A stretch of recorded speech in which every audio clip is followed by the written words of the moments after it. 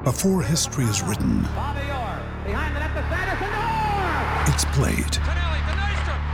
Before it's frozen in time, it's fought one shift at a time. Before it's etched in silver, it's carved in ice. What happens next will last forever. The Stanley Cup Final on ABC and ESPN Plus begins Saturday. This podcast episode is brought to you by Coors Light. These days, everything is go, go, go. It's nonstop hustle all the time. Work, friends, family expect you to be on 24/7. Well, sometimes you just need to reach for a Coors Light because it's made to chill. Coors Light is cold lagered, cold filtered, and cold packaged. It's as crisp and refreshing as the Colorado Rockies. It is literally made to chill. Coors Light is the one I choose when I need to unwind. So when you want to hit reset, reach for the beer that's made to chill. Get Coors Light in the new look delivered straight to your door with Drizzly or Instacart. Celebrate responsibly. Coors Brewing Company, Golden, Colorado.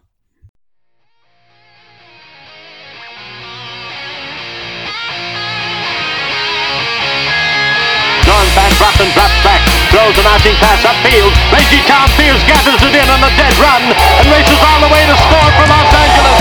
A 72-yard touchdown play.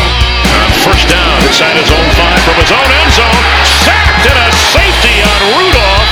Aaron Donald and Clay Matthews got to him. Inspired by the presence of Captain Jack Youngblood, playing in pain with his broken leg. A savage Ram defense. They hand it to Steven. Great jump cut. 45. Sees a hole, burst to it. 20. Steps a tackle, runs left. 25 still on his feet. 10. 46-yard goal by number 39.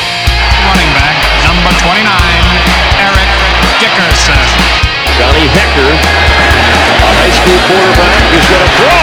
The fake is on, and he's got a first down to Stephen Bailey. Mike Jones made the tackle, and the Rams have won the Super Bowl. Super Bowl. Super Bowl. Super Bowl. Rams Talk Radio with Derek Ciapala and Michael Stewart.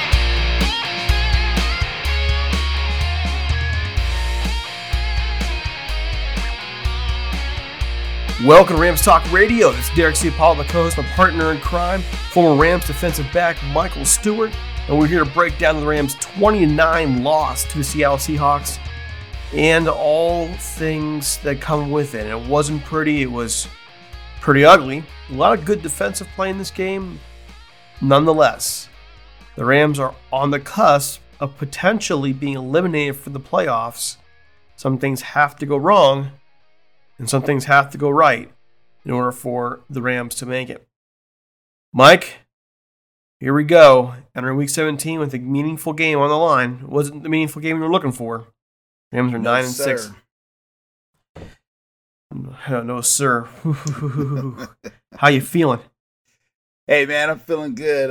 Actually, it's raining out here in the sunny Southern Cal. It's actually raining. Nice chill outside, so it's feeling like it's winter.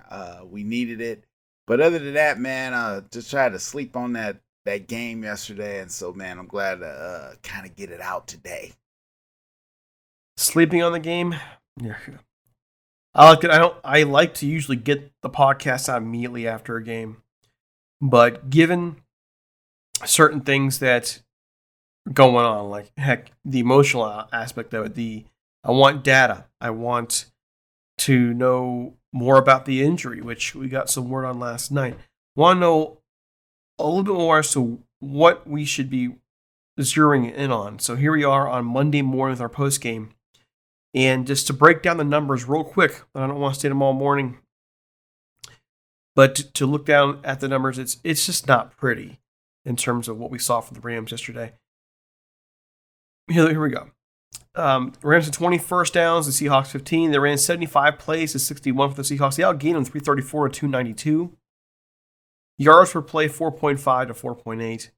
Completion percentage, 24-43 for the Rams, 20-32 for the Seahawks. Sacked 3 times. Russell Wilson was sacked 5 times. 118 yards rushing and 95 for the Seahawks. 5 penalties, costly penalties. 0 for 2 in the red zone for the Rams, 2 for 3 for the Seahawks. 1 turnover. That 1 turnover was pretty critical.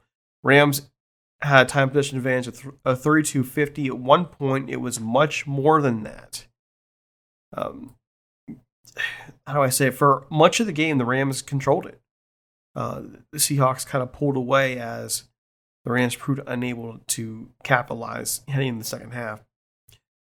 There's a change there, a momentum change we'll talk about. And Goff again was 24-43 for 234. Darrell Henderson 12 for 62. Malcolm Brown 7 for 27. Henderson gets hurt in the game. Was still looking for a word on what the full injury is. Cooper Kupp 8 catches, 8 for 66. Josh Reynolds 6 for 65 with one critical mistake on his part that nearly cost him. Robert Woods 4 for 48. Tyler Higbee 3 for 34. Van Jefferson with the drop 2. Seattle, 16 carries for 69 yards for Chris Carson. Russell Wilson, 20 for 32, 225, and a touchdown. DK Metcalf, 6 for 59. He predicted he was going to go for 200 yards receiving before this game. Well, not so much. David Moore, 1 catch for 45 yards. And Jacob Hollister with a touchdown, 2 for 17. The overall tackle, Troy Reeder, 11 tackles, 6 solo. Leonard Floyd, another big day for him. 7 tackles, 5 of them solo. Jordan Fuller, 7 tackles, 5 solo. So, I mean, there we go. I mean, there isn't a whole lot to talk about besides that. The Rams, I think, have found their kicker. Matt Gay, another solid day out there. It's just, I mean, my God, the numbers, they're frustrating. I don't know. How do you, when you hear them all, what do you really say? Yeah, I mean, one thing that stands out is the ability that the Rams defense has seemed to step up their game. Obviously, we'll get in a little bit the last 2 series when they seemed like they just couldn't stop the Hawks. But when you look at them being able to shut down their receiving core, I mean, DK Metcalf has just been running wild over everyone. Now he made a big play on a third down. He was stopped short, and he just kind of ran over Troy Reeder. So I don't know if a linebacker got caught off guard, but DK Metcalf, that's a big dude for a receiver. But again, when you get down to those situations, it becomes those one-on-one battles that who's going to win. Hey, I have him tackled short of the first down. Do I get him and drive him back, or do I get driven back? And in that case, Reeder got, somewhat seemed like caught a little flat-footed, maybe surprised that he was going to turn it up, maybe thought he was going to keep trying to run across his face, but he just said, skip, and I'm going to turn up and try to get this first down right here. So, but other than that, man, defense seemed like they stepped it up most of the time, except maybe those last 2 drives when we needed to stop them, and the Seahawks were just able to make plays. And so, for me, the only number at this time of the year that matters is what the final score is. And we came up on the short end. And in the end, that's all that really matters, right? I mean, I feel down about it more than anything else talking in terms of feelings. Down, but there are some significant problems here to talk about with the Rams. And usually this is the point where we will go, this happened, and this happened, and this happened, and this happened. I mean, first things first, the defensive breakdowns late in the game should not be ignored because the Rams controlled the clock for much of the first half. The Rams defense shouldn't have been tired. They shouldn't have been. So I don't want to hear, well, they were tired, the offense was keeping off. No, the offense did enough to hold possession for a while. They slowed down the game. They were able to keep Russell Wilson off his game a bit. And when you get 5 sacks on Russell Wilson, when you hold him under 250 yards passing, you should win that game. When you hold him under 100 yards rushing, you should win that game. This is on the offense. And if we're going to really get into it, who it's on, this is a bit different for us. Every week, if there's a problem with the Rams, it's usually the same problem. It's usually play calling in combination with Jared Goff, in combination with the offensive line. There's several usual issues here. But on Sunday, I saw Sean McVay trying to mix up his playbook. On Sunday, I saw an offensive line that wasn't perfect, but still gave Goff some time. And I saw a lot of things that showed the Rams to control the game in their style of football. What was the problem from the first snap? And that problem was Jared Goff. It wasn't really anybody else. His accuracy was off. He just didn't seem like he was there. Didn't seem prepared. The interception was awful. That interception was a combination of multiple rollouts with him thrown across his body. I mean, and when Jared Goff makes a bad throw, it's usually in the middle of the field. What we see on Sunday, that interception was a throw across his body back to the middle of the field, and there was nobody there. Yep. So I just look at that and go, this is on Goff. This is on Goff for multiple reasons. And then, a trend that I'm noticing that we haven't talked about, because I think Goff has been better this season than he has been past years. I think his numbers actually show that. But, Mike, some things that aren't growing with him are the leadership. You've mentioned a few times, and sometimes I think emotion is overrated in a game, but you need a quarterback to show some emotion out there, show some fire. Show, at least for the rest of your teammates, that you are not going to let this team go down. That you're going to show, there's your standard poise in the pocket, which every quarterback should have. And then there's the superhuman franchise level quarterback poise, that leadership that, and I think it's very easy to see it, say, in Russell Wilson. And I know we're going to show a little bit of admiration for the enemy here, but when you look at Russell Wilson will have his bad days, but there's a reason why we see him as an elite quarterback, and it's because this guy leads. Yeah. There is no quit in him. There is no, let's just say there's a draw to him. When the Seahawks are in trouble, he puts it on his shoulders, and more often than not, he makes the plays. And I'm thinking, wait a minute.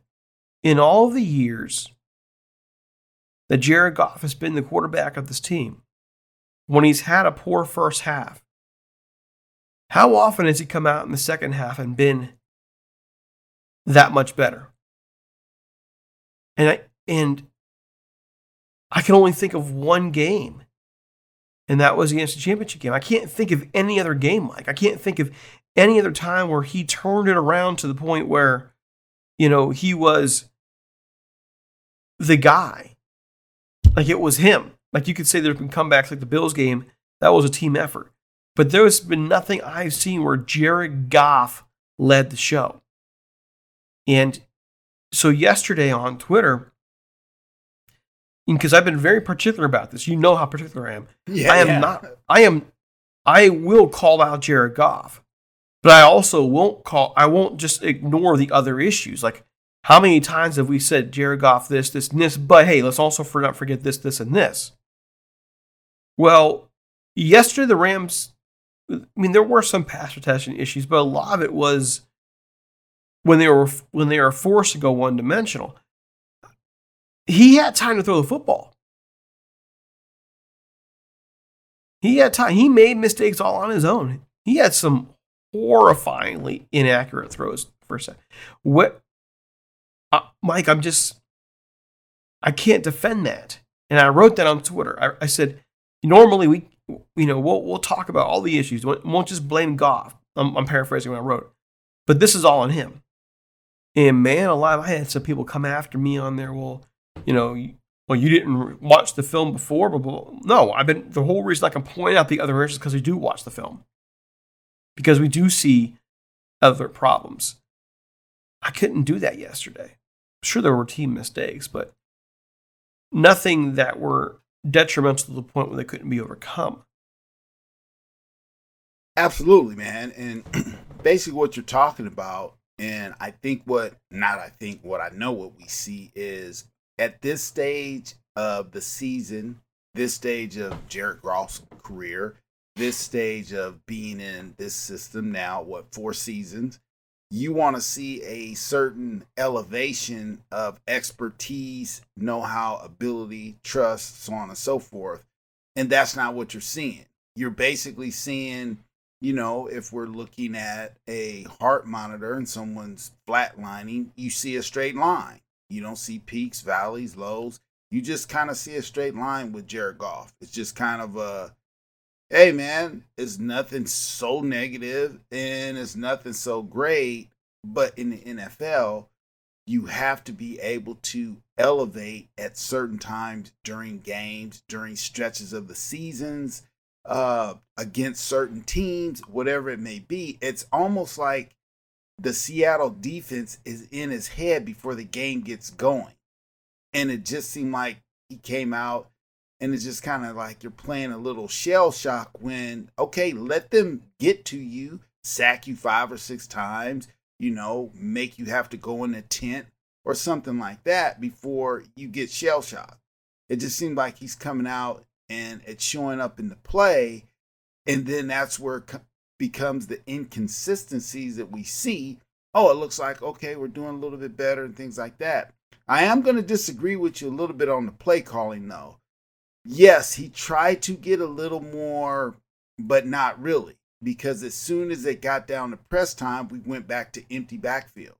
Malcolm Brown, once he came in that fourth quarter, he broke off a run about 12 or 14 yards, just ran the DB over. And it's like, yes, now, and at that time it was 9-14. So we're kind of driving down the field and we end up sputtering.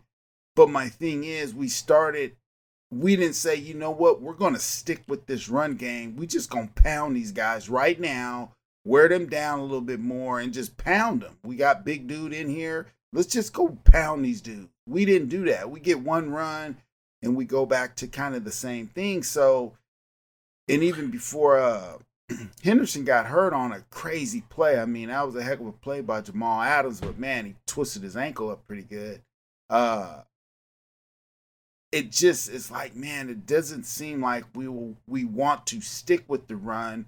We just want to kind of use the run as a fangle and then just try to do play action. But you got to actually run the ball more times than once, twice before you can really get effective play action. So, man, I don't know. Well, no, I'm referring in terms of play calling to the first half. Yeah. In much of the second half, I think Sean McVay probably shied away from the run when they were down to one running back, pretty much. Yeah, one guy they trusted. They don't want, and so you have to move the ball down the field. You have to, man, you have to preserve the health of the one guy you have left. I mean, that was a tough time. You make some good points because Malcolm Brown, he picks up some dudes on some blitzes, so I know he knows his blitz pickup because he was smashing a couple guys. Yeah. They coming in there, and he was. So yeah, to your point, if you don't have him, now you don't even have a guy to help in the pass game. So yeah, that's a good point. I mean, but I still think that in the end, the play calling overall was better. I think that they knew what they had to do, especially when Seattle was focused on the edges. They wanted to keep the ball in the middle of the field, but that also meant opportunity. The Rams had opportunities in the middle of the field, especially in the running game, to make a dent, and they started to do that here and there. And two things happened in this game that really, I think, hurt the Rams. One was the interception. That one just was a bad. The momentum of the game shifted from there. The Rams had controlled the game pretty much up to that point. And the second one was the Henderson injury. Henderson was running well. He had found his stride. What I like about the Rams running backs is I don't think any of them are really superstars, but any of them are capable of running for 100 yards a week. They are good. They're a good stable. And I think the Rams, if they can keep that group together, have a good future there. They have a nice core running backs. So Cam Akers goes down, and Darrell Henderson's running fine. Running well. Losing him, I think, hurt them. But what it all comes back down to is this offense has a ton of weapons. I mean, they don't have the number one receiver we all want, which is another problem. The reason why the Seahawks can do what they do in this game is because there's no fear of the Rams going deep. None. There's no fear of it. So they can come up and do whatever they want towards the line, and the Rams just played into that. They don't have a quarterback right now who is saying, screw this crap. I'm going there. And I think it's in head coach Sean McVay's head a little bit too now at this point. What are you going to do? They didn't take one deep shot, Mike. Not one. The funny thing is they really couldn't. I mean, if when you go back and look at some of the highlights of it, you can just... You mean low lights? Yeah, low lights, highlights, no lights, the outlights, but dim lights, all that good stuff. When you look at it, you literally see the guys on the outside getting jammed up off the line. So that disrupts the timing of anything that's deep.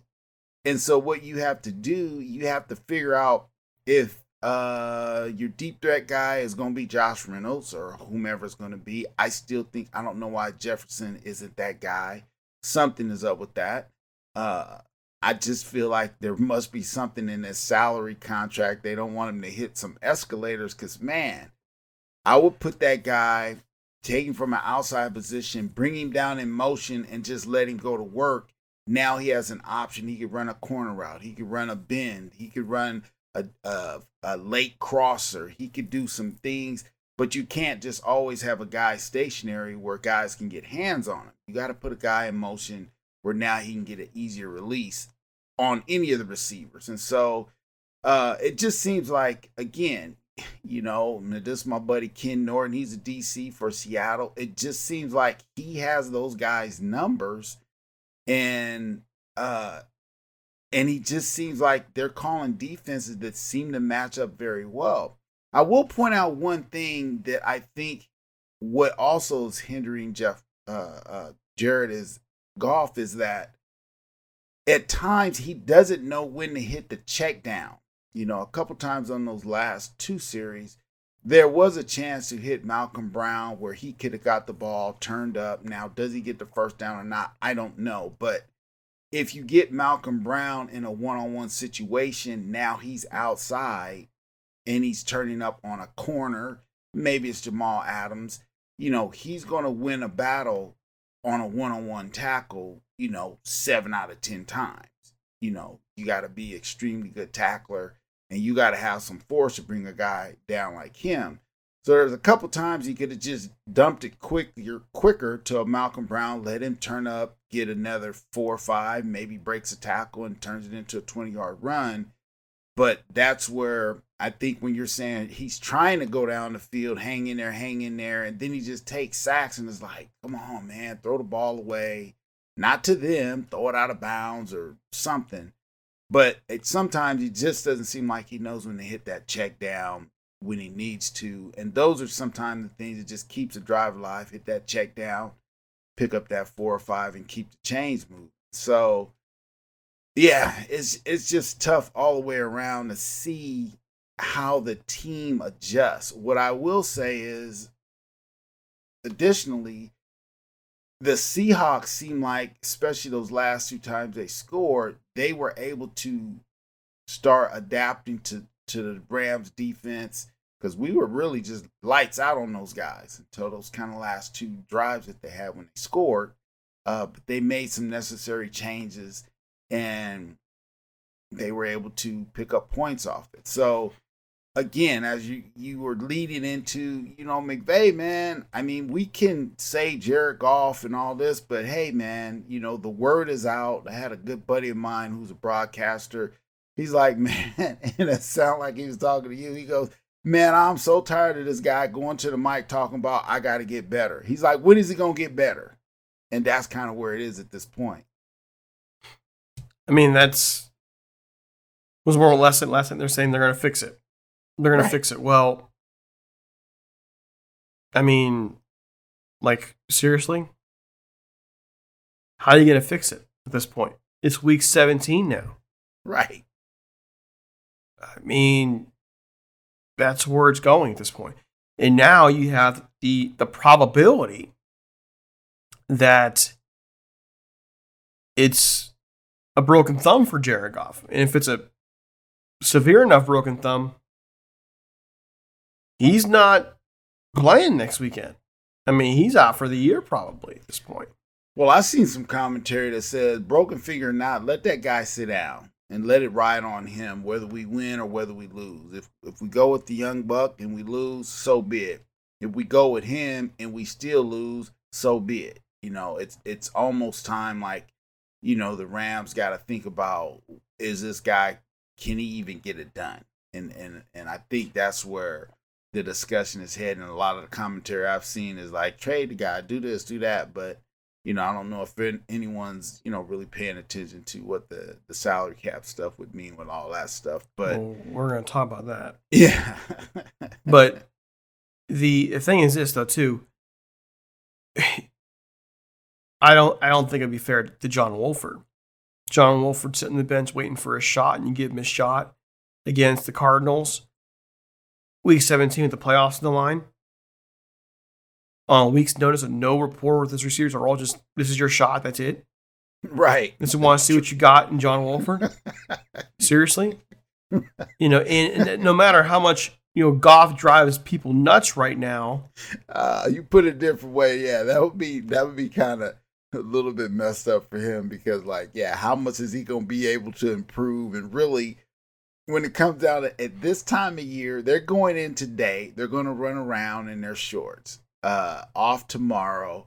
You technically are going to have Wednesday and Thursday. Friday's just a run through. So literally, you're talking 2.5 days of practice, and you're supposed to come in there and get lights out. Yeah, it's probably not going to happen. But what the heck? Pretty much.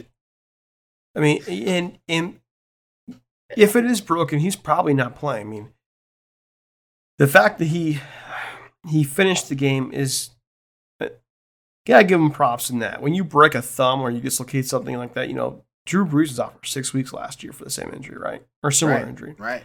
You know, people want to talk about Goff's lack of toughness and that's a bunch of crap. It's not a lack of toughness. The guy has stood the pocket. He's taken his hits. That's hot garbage. Don't, you know, when he ran and he gave himself up early in that third down run yesterday, what did you expect your franchise quarterback to do? If he get the first down. Well, we expect that, sure. But you know what? If he had gone for it and got knocked out, a.k.a. Troy Aikman, we would have been calling him a moron. We'd have been like, hey, man, at least he tried. As he's laid out and out for the year and Troy Aikmanized. Yeah. I just look at it because, you know, Troy Aikman was on the call, at least on the broadcast we were watching out here. Mm-hmm. And so I listened to guys who played the game in their commentary because they've actually been there. He goes, hey, you know, sometimes, and he kind of made mention, you know, this is maybe the difference between a Russell Wilson or someone else. You know, in that situation, you know, when your team has to have it, sometimes you just got to throw it in there like that. And then he went on to say, you know, when it looked like Jared Goff might have popped his thumb back in place, he goes, oh, man, you know, I've had this injury many times. I got a knot on my thumb now from hitting so many helmets. He's like, yeah, man, that's a pretty tough thing. This guy's pretty tough to be able to finish that out. So, yeah, that speaks for his toughness and things like that. But he mentioned that it messes up your grip. If you're a guy who really grips the ball like he did, Troy Aikman said, it throws off the timing on, you know, trying to grip and things like that. So that's what it comes down to. If the thumb is broken, which something is wrong with it, because, yeah, he hit that bad boy pretty hard. And you could tell he was trying to just deal with it. And during the game, adrenaline can carry you through when it seemed like it did. Great.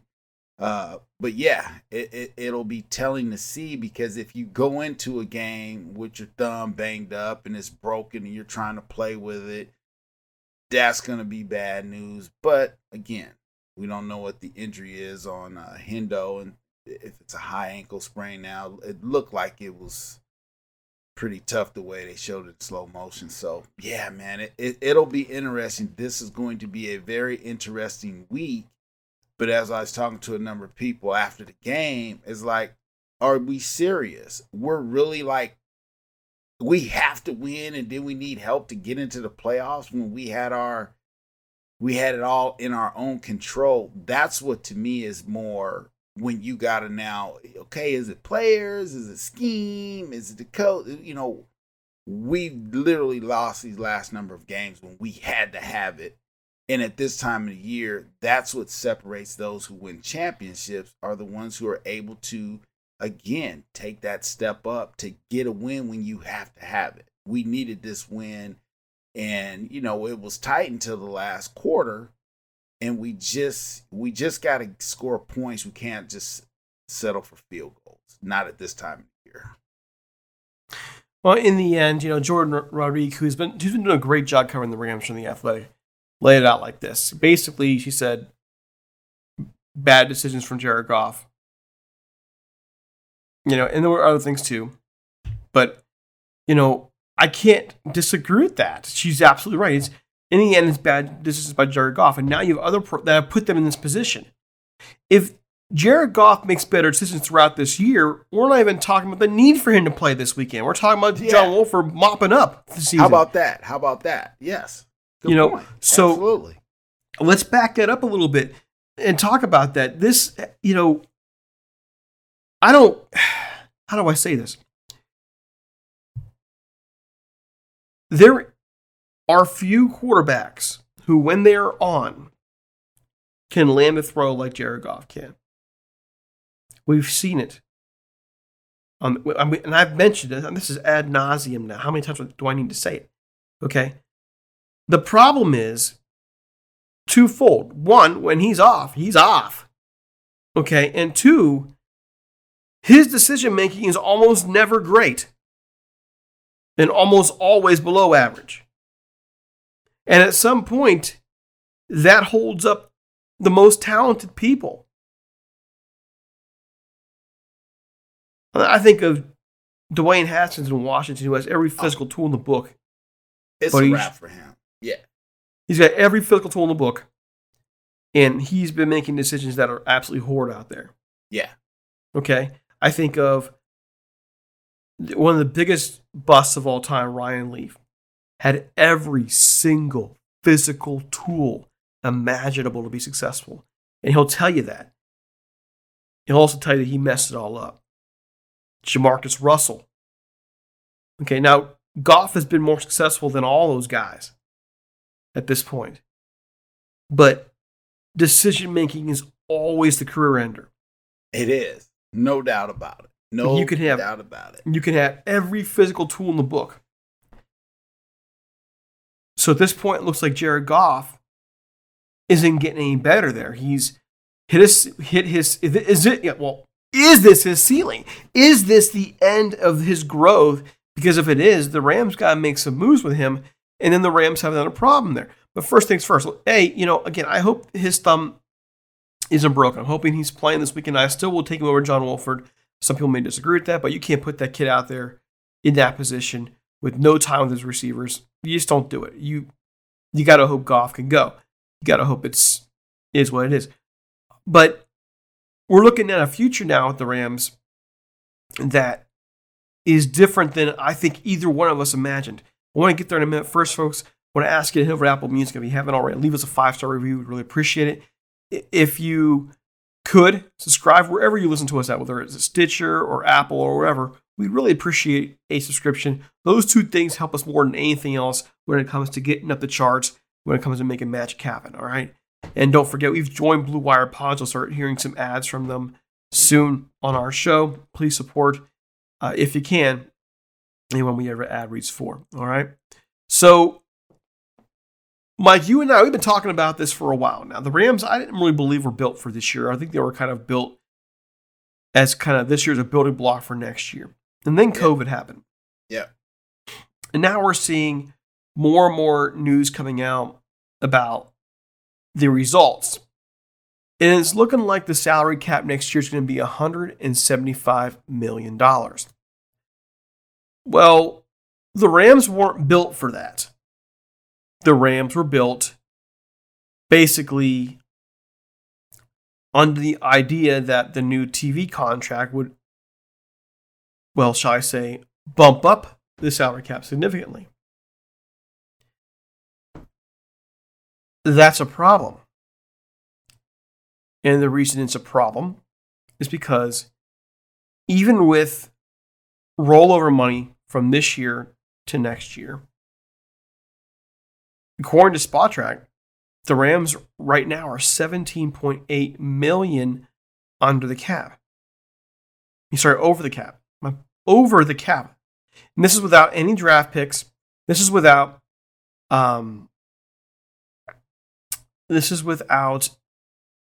making any of the roster moves.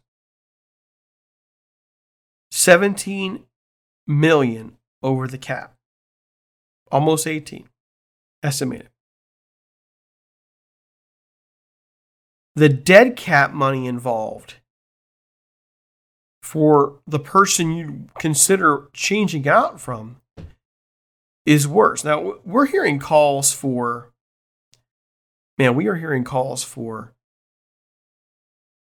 Jared Goff to be moved. Let's talk about that for a minute because it's not as easy as people think it is. Jared Goff next year, let's break these numbers down. Now, I'm not saying this can't happen, by the way.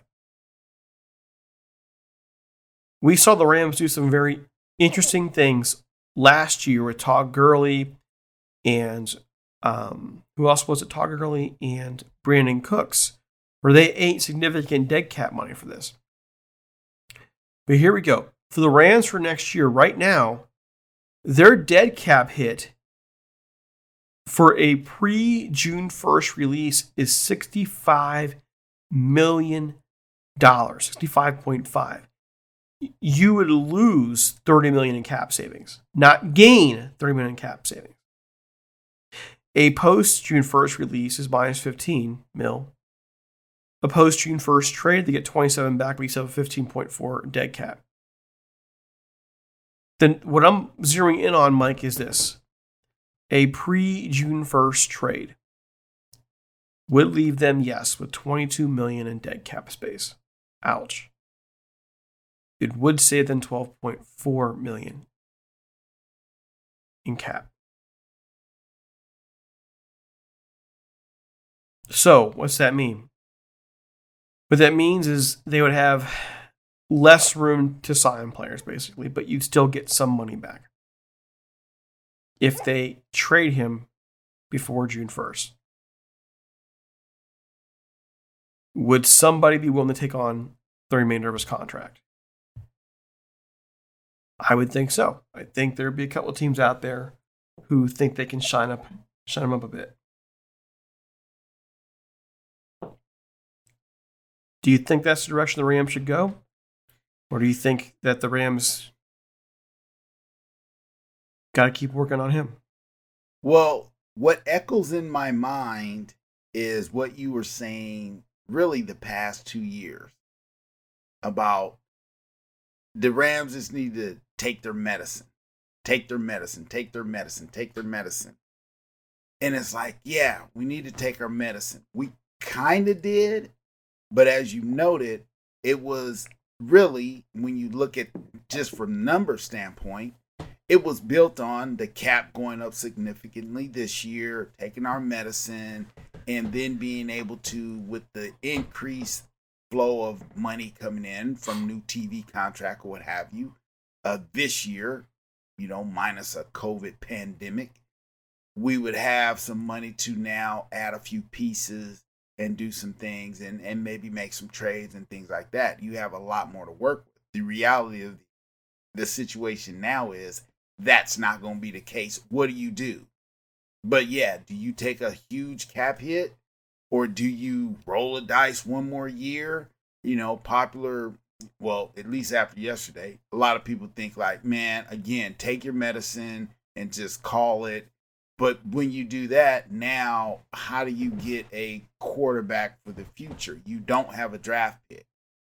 Can you find a guy in the second, third round or a third round guy who can be a guy? You can, but is there a guy like that out there this year? Most of those guys are going to be in the top 2 rounds for sure. Now, is there a 3rd round guy out there? I don't know. I'm not that deep into it. Possibly. Anybody can come in and be, not anybody, but can you find a Tom Brady in the 6th round? Yeah, I don't know. You can. But it's just a bad situation at this point. There doesn't seem to be a road to victory either way. Hey, let a guy go. Hey, let's make a trade. Now, can you find a team? I don't know. Is there a team that's willing to make a straight up trade? Quarterback for quarterback? A la Carson Wentz for Jared Goff? I don't know. But then if you were Jared Goff, are you going to go to Philly and now possibly be the backup? Yeah. How does that work? So there's just a lot going on. Maybe there's a trade. Do we want a Dwayne Haskins? No. We see what he wants to do. He's not putting no work in the film room. He wants to be out in the club. No. You come to LA, just as bad. No. We couldn't go straight up there, to be, depending on what's going to happen with Alex Smith's future. So there just doesn't seem to be a scenario right now that's showing itself to be positive in any way for the Rams moving forward, except stick with Jared Goff, and maybe next year is the year he takes off and becomes that possibly down the road Hall of Fame quarterback, Kurt Warner, coming back to, I don't know. So, yeah, but the hot seat is now to say, if it keeps showing yourself that it's not working, you have enough data to say, more likely than not, next year's not going to be much different. The name I keep hearing bandied about by Rams fans is Sam Darnold. That's the one I keep hearing about. And I think that might be something you consider, especially since the Jets are not going to get the top pick in the draft at this point. But would the Jets even want a Jared Goff? And would the Rams want a reclamation project in Sam Darnold? That's a lot of speculation. That's fanboy speculation. And I'm totally cool with that in terms of speculation, but that is the kind of thing that would probably have to happen for the Rams, because Darnold's contract is not that hefty at this point. It would offset, some of the dead cap loss.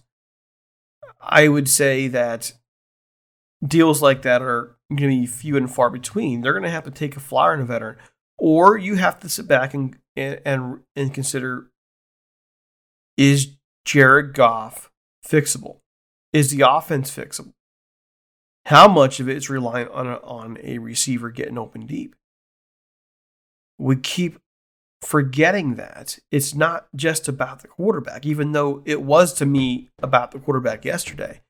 We've been BSing about this for months now. The Rams don't have someone who scares you deep. They don't.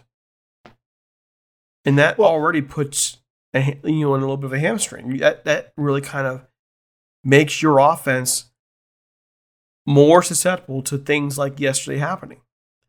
So the biggest problem, though, is the salary cap. Instead of going up massively, it could be going down by about $23 million. Right. And you got rookies you got to pay. You got other contracts coming up. You just paid out new contracts to several of your stars. And by the way, the idea that you have to have a $175 million salary cap is kind of idiotic in my view. The NFL's been banking profit for years. Profit for years. And you can't tell me the TV ratings are taking that big of a hit either, because, one, they're doing a ton better than the NBA ever has during this pandemic in terms of TV ratings, okay? They are still hammering out the TV ratings. They're losing the at-home revenue. Yes, that sucks. But don't tell me that you have to go down to $175 million for a salary cap off of 1 year of hardship when you've been banking profits for years and years and years and years and years. Right, but they don't want you to know that, though, right? That's really not how businesses right. are going to usually have, if you're a well-run business, you're going to have an occasional year in the red. Those things these do happen, Right. But that's the whole point of building a successful business, is that you've been banking your profit for years to be able to handle a down year. So don't give me you don't really have to. You can say it was economically expedient. Can we get an amen in the choir? Yes, sir. Yes. Yeah, so because all of us, what are we waiting for? Man, I can't wait till Thursday. Man, I can't wait till Monday. Man, I can't wait till this Sunday. You're waiting for these games. So, yeah, I've probably watched more football this year than in years past because why?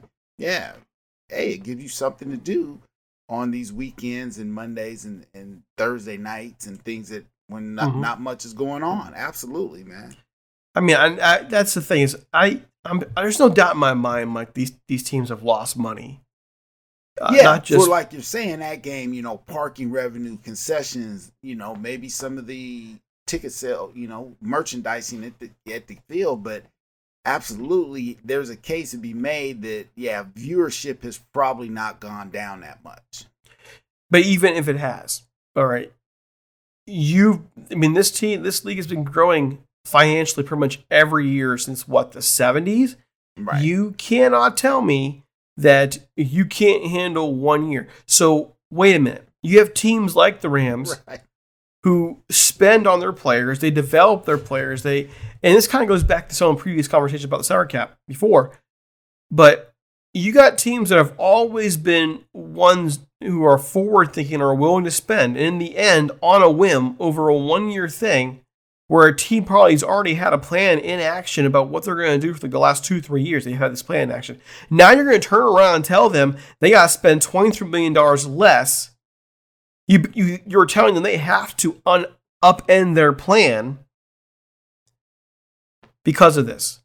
That's a bunch of BS. Let these teams spend to the salary cap. At least keep it what it is. But let them keep the salary cap. Don't mess with it.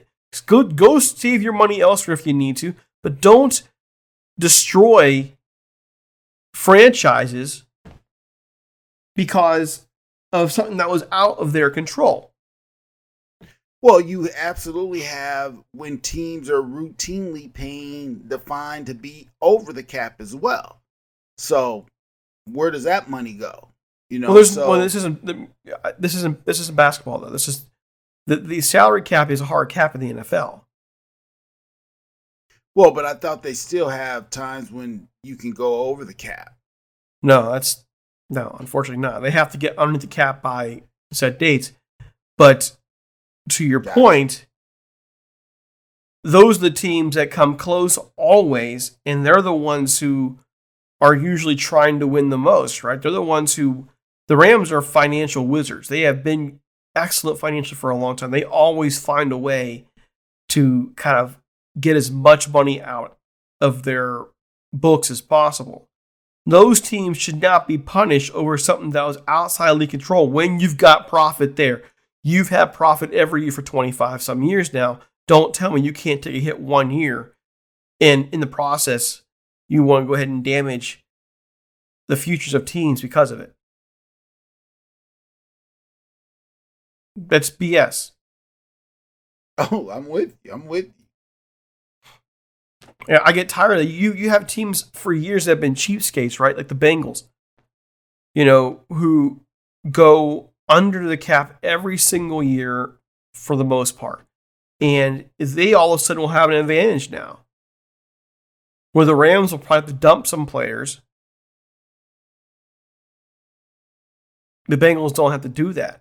Because the Bengals have been underspending for years. Right. Where the Rams have been actually investing in their roster.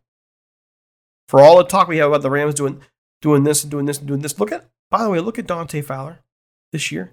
Look at Corey Littleton. We underestimate the decision making of the Rams for years now. Yeah. Those two players have drastically underplayed their contracts. LaMarcus Joyner with the Rams. Have you even heard his name called since he left the Rams? Every year we complain about the decisions the Rams make with the roster, but they almost always wind up making the right decision. The one that I'd say they didn't make was John Franklin Myers. He's blowing it up for the Jets. But even he missed last season. That's pretty much it. The Rams have made excellent personnel moves on when to let people go for years now. And all of a sudden, here we are. Todd Gurley, they realized they got to get out. They let him go. That one was probably a bit of a bonehead move in terms of, but you want to sign your stars. That's the point. I'm ranting, Mike. Stop me from ranting, but the Rams are being punished for being a team that is forward thinking. Yeah, some of those guys, you go to different teams and the scheme doesn't seem to fit. You look at Gurley and it's like, yeah, he's had definitely a pedestrian year. They weren't willing to give him the ball, 20, 30 times a game.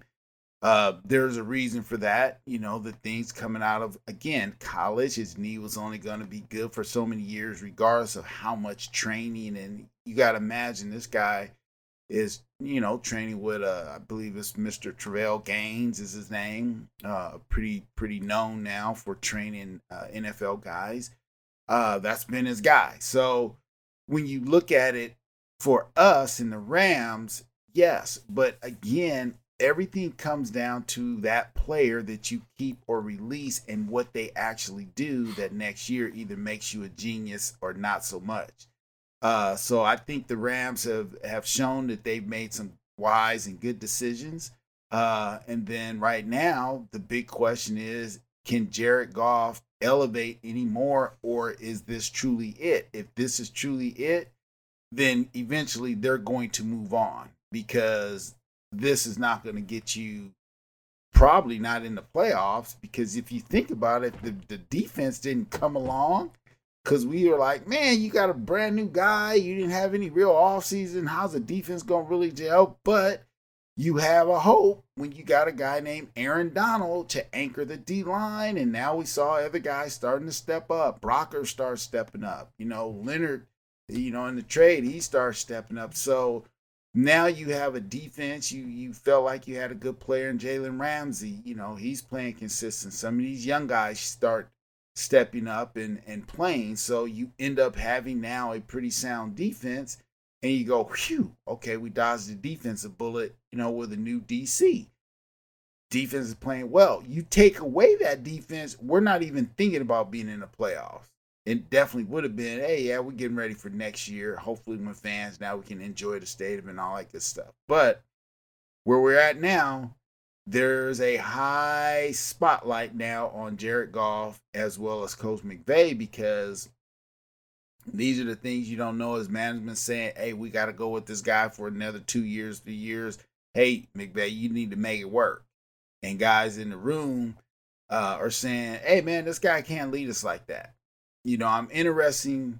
Jalen Ramsey seemed to tell Jared something like, I don't know, I'm speculating. Hey, man, we got you. We're going to get this ball back. We're going to need you to take us down and score whatever. I don't know what he told him, but when you have guys, kind of constantly having to go to your quarterback as opposed to, we'll just use Russell Wilson, that guy comes out and he goes to the players, defense, offense, coaches, and tells them, hey, we got this, we're going to do that. He does that. Jared Goff doesn't do that. He goes over there, sits on the sideline. And yesterday was one of the first time I saw, and I'm assuming that's his quarterback coach, was just kind of getting into him after Sean McVay looked like he got into him underneath that mask.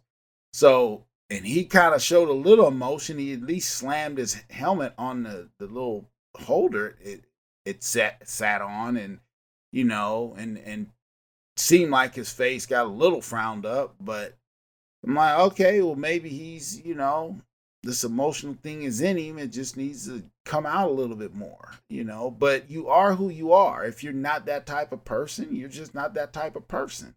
And so it'll be interesting to see, one, what this week holds, who's going to actually play, and then we need this game absolutely on Sunday, and how that plays out. It's going to be interesting to see, because now you start hearing this Urban Meyer talk again. It's like, this guy doesn't want to coach. Well, as an Ohio State guy, I'd tell you that Urban Meyer would be a crackhead to go back to coaching, which means he probably will, because it's like a drug to him. But, I mean, right. I've seen it firsthand. What the guy is so intense that it would just freaking kill him. I'm serious. Yeah. I'm going to say this. Folks, just to shift, we had a plan this week we recorded a podcast talking about Kevin Green. And unfortunately, we had a tech issue where the recording was unusable. And we want to talk about Kevin Green today, but we've been so into discussing the game here that I got to put Kevin Green, that conversation, in the middle of the week, because he deserves more than a 5-minute, 10-minute mention. So what we're going to do is we're going to talk about Kevin Green this week, a Hall of Famer, a guy I wish could have spent his whole career at the Rams, and it didn't work out that way. We'll talk about that. But tune in for that. We're going to talk about Kevin Green this week and really break down his career. And unfortunately, we had a good podcast already recorded for it, and it went bye-bye. So stay with us for that. We'll get a preview out for the Cardinal game. We're going to probably avoid talking about the Cardinal game until we know what's up with Goff today. So we're going to talk more about that midweek. And in the meantime, folks, I mean, a future I thought was bright for the Rams. I'm not saying it's not, but there are some hurdles that have to be jumped. In the next, let's say, 3 months, actually more like 2 months, 2 months and change, are going to tell us a lot about where this Rams team is going in the future and what they believe in. I'm seeing a lot of people moving away from Goff, thinking the Rams are going to try and get out of there. Let's find out what they do. I guess in the end, what do the Rams want and what do they believe about Goff? Is there something there? Can Goff be quote unquote fixed? I mean, let's be honest, he's had a pretty good year stats wise, but in the big ones, like yesterday, where was he? And that's what the Rams have to solve. Mike, any closing thoughts?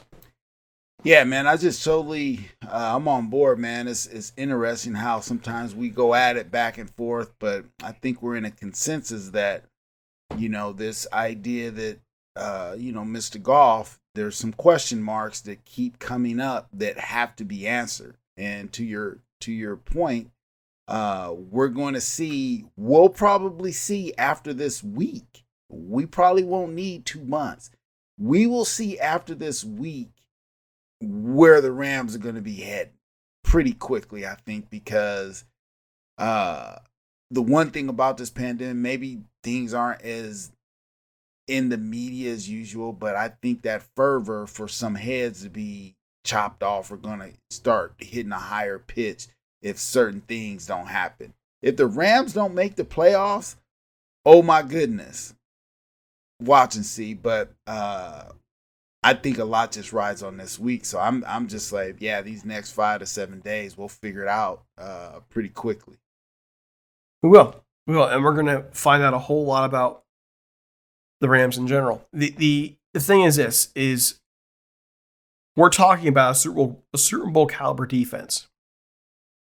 And by the way, we didn't see that coming when Staley was hired. We didn't think that was going to be the case, but it's a Super Bowl caliber defense.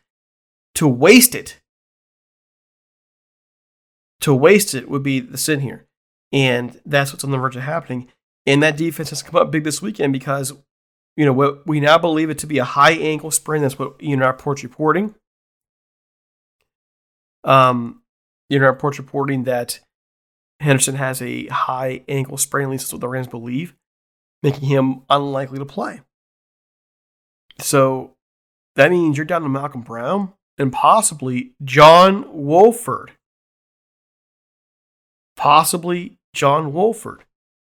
As your quarterback this weekend. That's a problem. I mean, that's your season right there. So the defense has to come up big. All right, folks. Follow us on Twitter at Talk Rams. You can follow me on Twitter at DC Paul. You can follow Mike at OneDuke23. Don't forget our website, RamsTalk.net, which has all kinds of new writing up for the Rams. And don't forget to follow us on Facebook as well. We'll be back with Butting Heads either tomorrow or Wednesday, followed by our preview podcast, the Rams Talk Radio, discussing, of course, Kevin Green, and, of course, the big one next weekend. Have a great one. We're out of here. We're out.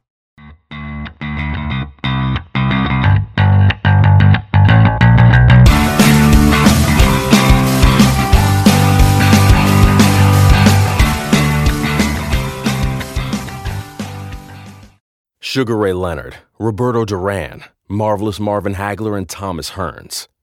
Legends, whose four-way rivalry defined one of the greatest eras in boxing history. Relive their decade of dominance in the new Showtime sports documentary, The Kings, a 4-part series premiering Sunday, June 6th, only on Showtime.